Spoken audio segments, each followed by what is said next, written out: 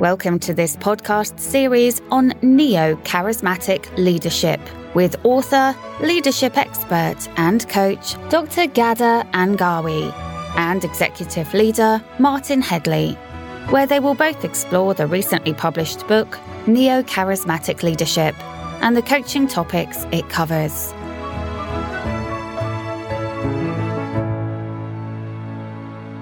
Welcome back, everyone. Ghada and I hope you enjoyed some time out over our summer break, a rather unusual one with the pandemic. We're restarting our podcast's second series where we look at the remainder of the 10 behavioral roles of the neo-charismatic leader. And we will publish these podcasts at roughly 2-week intervals commencing today. So by way of a quick summary, we covered the first 4 roles in series 1. We discussed the research, considered what it means to each of us as neo-charismatic leaders, and we gave you plenty of examples of how we and others have used the roles in leadership positions. We've asked our listeners to send in their questions or examples through the website, and we've been covering their questions in these podcasts, and we can continue to do so. Also, the even-numbered podcasts cover the situation in larger organizations, where the odd-numbered podcasts tend to focus on entrepreneurial and community-based leadership. So, Ghada, would you like to tell us where we'll be starting? Yes, I'd like to add my welcome back to those of you who have been with us during the first episode series. Also to welcome new subscribers who may be listening for the first time today. So in this episode, we will discuss role 5 in the second stage when a new charismatic leader formulates a shared vision. They usually start articulating it much earlier than we think. They articulate it from the beginning, from assessing the environment, role 1. But what they articulate is a broader sense of what it would look like in their own way of seeing it without the details and allowing others to input into it later on. So they articulate the sense of it, the direction of it, if you know what I mean. And I don't know if that is something you have seen in your experiences. Would you not agree, Martin, that leaders would want to articulate a specific vision, but they refrain because they want to allow others to bring in their own perspective into it? But nevertheless, they do articulate it, right? Yes, that's so true, Ghada. All the leadership stages that we've covered in the first series have led up to this particular role, articulating the vision. So by using the word articulating, what we're talking about is sort of expanding on, explaining, etc., etc. And yet in the first stages of leadership, what is usually signaled is simply the goal. So the neo-charismatic leader will establish the goal right at the beginning, and then they'll speak to their followers, their supporters, perhaps their detractors. They will speak to a lot of people and they will find out how people feel about that goal. And so as a result of that, the leader may actually be redeveloping the purpose and the goal a little bit as they go along. So what you've done is you've said, okay, we're going to go here, but I want to hear what everybody thinks about going there. Is that the right place? And how do they think we can get there? Is it possible or is it not? And then once you have established a relationship with people and they're virtually ready to go, that is the time you have to articulate the vision in much more detail, because now you've got to give people assistance as to how to go there. Yeah, so you really have gained their trust first and have established a connection with them and their needs. Yes. In fact, when you think about it, this can actually only happen if the leader has laid out the vision in general at the beginning, because we spoke at the last series about how the development of the vision actually is a cyclical process. It goes out to the people, it comes back to the leader, it goes back out to the people and comes back to the leader and is constantly refined. So really, if you start by articulating a vision in detail, you're not being a leader. What you're really doing, you're being a manager. You're telling people what to do. That's not going to work. Typically the vision is going to be quite woolly and undefined at the beginning. The specific goal may be quite clear, but sort of how one gets there is going to be very flexible. And so in the first few roles, we've talked about how the leader collaborates with others to improve the quality of the understanding of that vision. The vision itself then becomes refined by everybody the idea, in fact, can then spread. Okay. So other people are having their own ideas about the vision, but what they're all doing really is talking about it and coming to a consensus as to what it should be. Yes. And this takes time, doesn't it? It's nothing that you can rush or try to speed through. It does take time for people to talk about things like this, and you need to provoke it as a leader. You need to stimulate that kind of conversation, continuous conversation. Absolutely true. Because if you don't continue to stimulate it, it will die.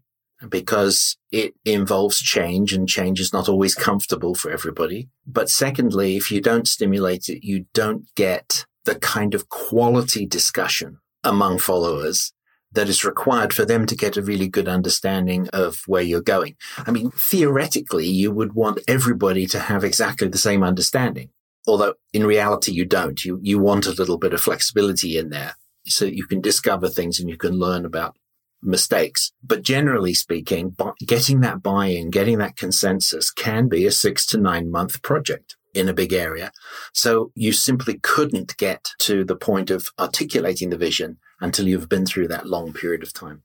Yeah, that's very true. You're talking about people speaking about their values, agreeing on common values that they believe in and that the organization believes in. So you're actually turning the culture around, but in the same time, you're allowing people to experiment with these values, whether it's what they want or whether it's something different that they want. And in that process, the vision unfolds, and we spoke about formulating a shared vision in role 4. But now we are talking about articulation. So the articulation is not necessarily something that happens after. It can be also in the process itself. And actually, sometimes it happens even before the leader takes a step forward into declaring a decision or even being appointed. In one of the cases I have witnessed, there was this leader who told me that in the appointment process, after the first interview, they were asked to deliver a presentation of how would this place look like if they were to be the leader of that place. And they did prepare that presentation and gave it. And later, when I interviewed one of the members in the interviewing committee, I think he was a governor, board of trustees, he told me that the way that this leader presented how they are going to transform the organization and turn things around was the most convincing factor for the committee to appoint them. And thus they actually articulated a vision, but it was their vision. Nevertheless, it was flexible enough to incorporate different possibilities and different players in the transformation process. Yes, this is a very interesting example. So you have a leader that hasn't really joined the organization yet. And, they are trying to basically sell themselves to the organization to say, I can lead this. So they have to lay out a vision. The interesting thing is, of course, if you're interviewing or if you're doing your first presentation, it doesn't actually have to be perfectly correct, does it? It just has to be compelling. It just has to fit with what the people want to achieve. But it's more than a signal. We're saying that in the early stages, the neocharismatic leader signals the vision. This is an articulation because it was a presentation and it was required, right? Exactly. Yes. And this is exactly what the leader is doing. They are actually showcasing the vision in a way that inspires people, motivates people, speaks to their emotions. And I think it's not about the words they speak. It's about how they are able to stimulate the emotions of others. They're passionate, definitely, about that vision. So they talk about it in a way that sends a message. Indeed. So it's hard to get anybody's attention. If you want people to follow you, it's hard to get anybody's attention if the leader themselves is not passionate about the vision or the change, whatever it is. After all, a new vision implies change. It implies something different.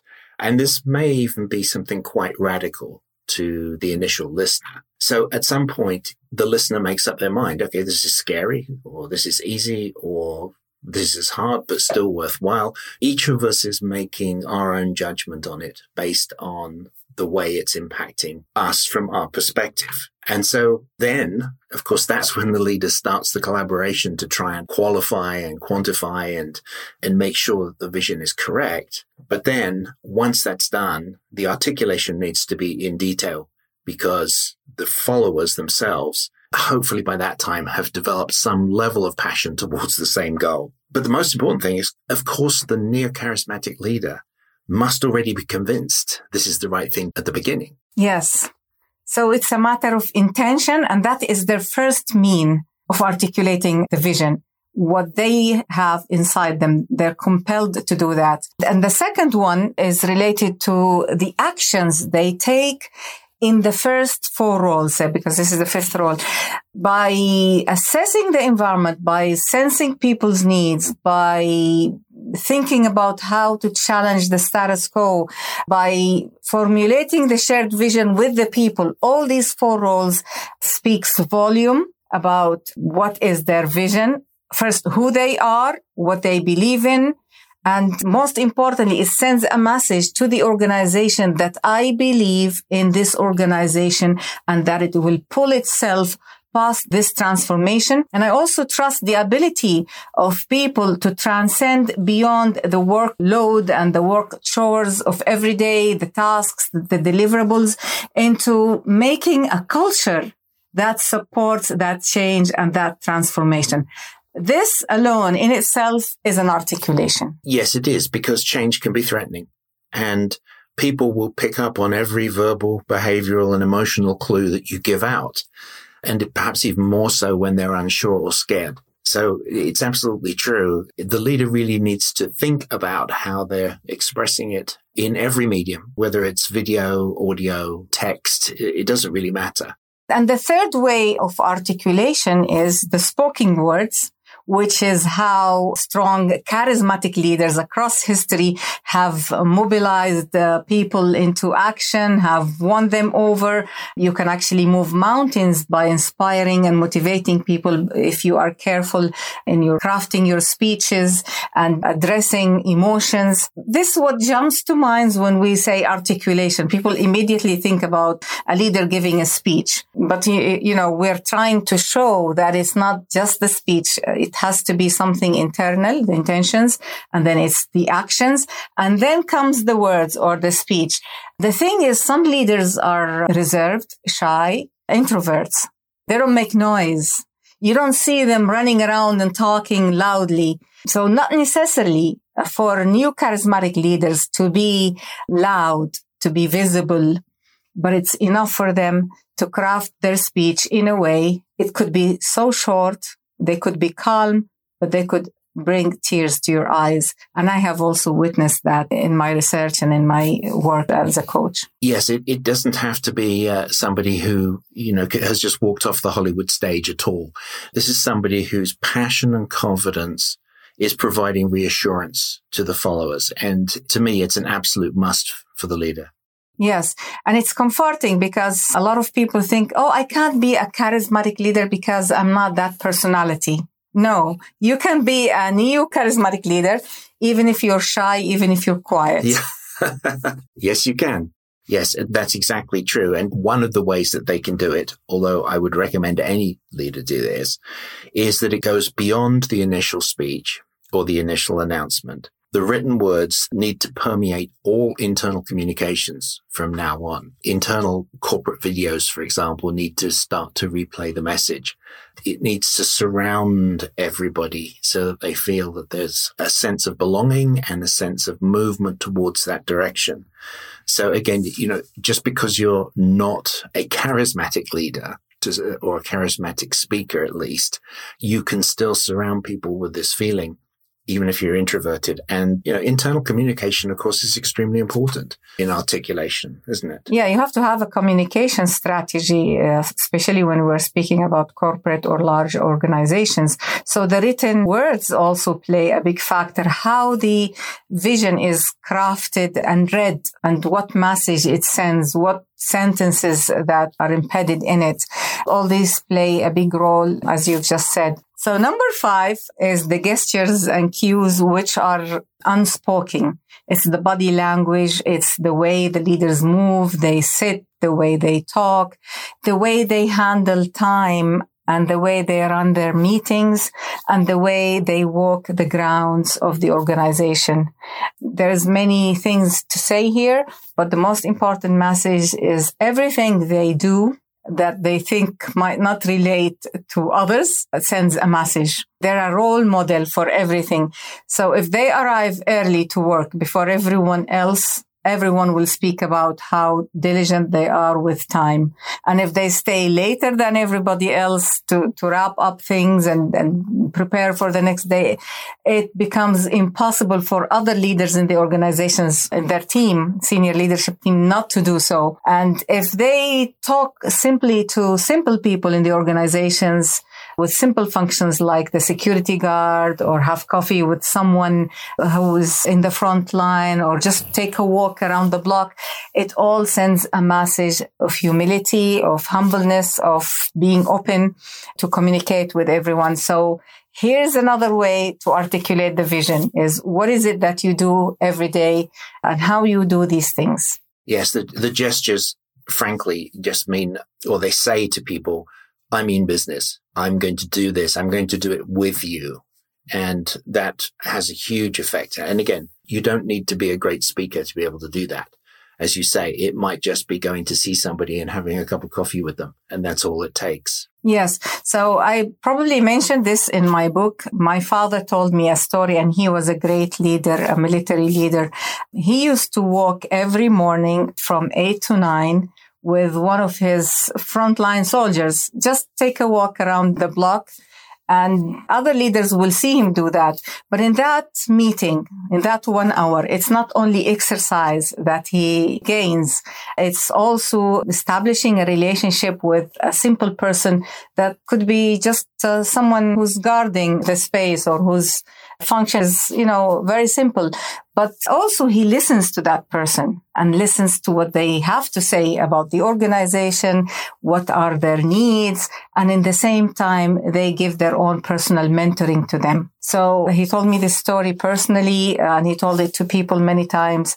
And I have seen him solve problems that were, if it wasn't for these little walks, he wouldn't have solved across the organization, because he could see from a different perspective. So I wanted to add this story because I think it's very relevant, and I love that leaders can find ways to connect with people at different levels of the organization. Yes, that's true. And Gad, I think you also have a view on sort of the physical space within which the organization is operating. Yes, and we are going to talk about this because it's very important that not only a leader practices all these 5 things, but it's important where people feel the space is welcoming. The space allows them to connect together and to connect with their leader. In one of my stories as well, the leader had their office space in the center of the organization on the first floor, and the door was always open. You can see them in the meetings. If you pass by, you can see them having a meeting. They intentionally kept the door open.